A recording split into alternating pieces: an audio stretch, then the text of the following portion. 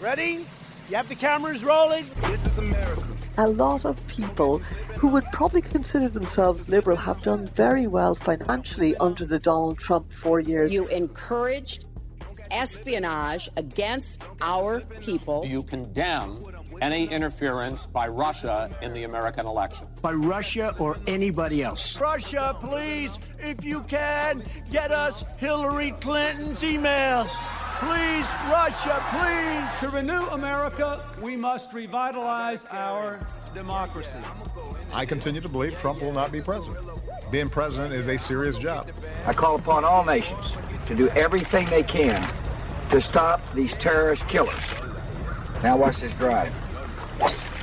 This is more work than in my previous life. I thought it would be easier. I do miss my old life. We all do, sir.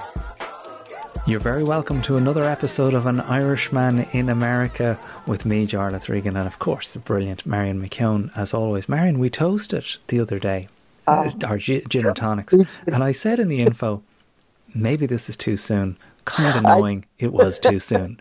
But let me put this to you to start. Given that you're just covering this now and it's becoming more and more clear how much this guy is going to fight this, how much of the fight do you believe is down to the realisation on his part of the legal troubles he will face afterwards? I think that's a huge part, but I also think, and you know, Charles, I thoroughly enjoyed our gin and tonics, and we might have to have another one when it really is all over. Yeah. It's like Make America Great Again. We're going to have to keep doing it. GMT Part 2.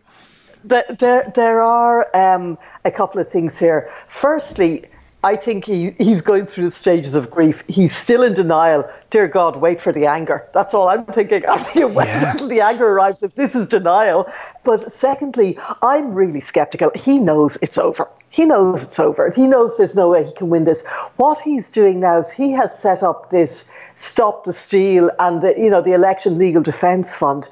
And there's a lot of money going into that. I was on to the campaign office, in fact, and the press office. They won't say how much, but they're asking everybody to put in $45. Now, Trump's base, God love them, many of them who can ill afford $45. I don't know how many of them are putting it in.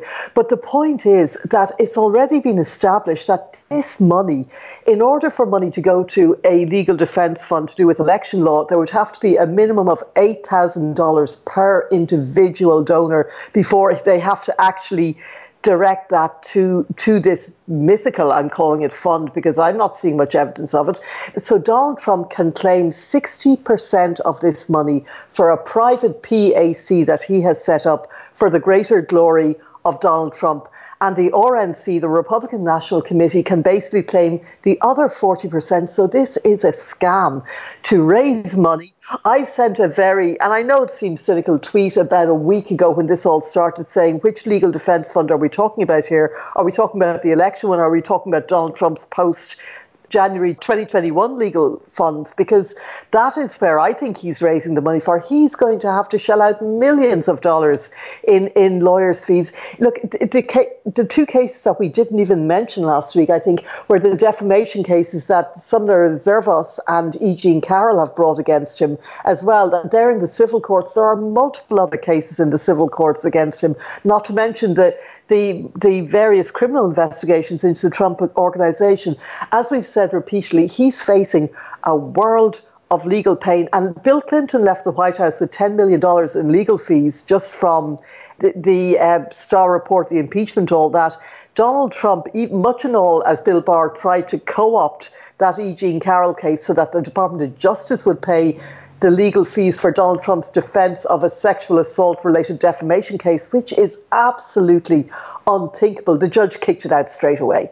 So Donald Trump is looking at a number of legal cases post-January 20.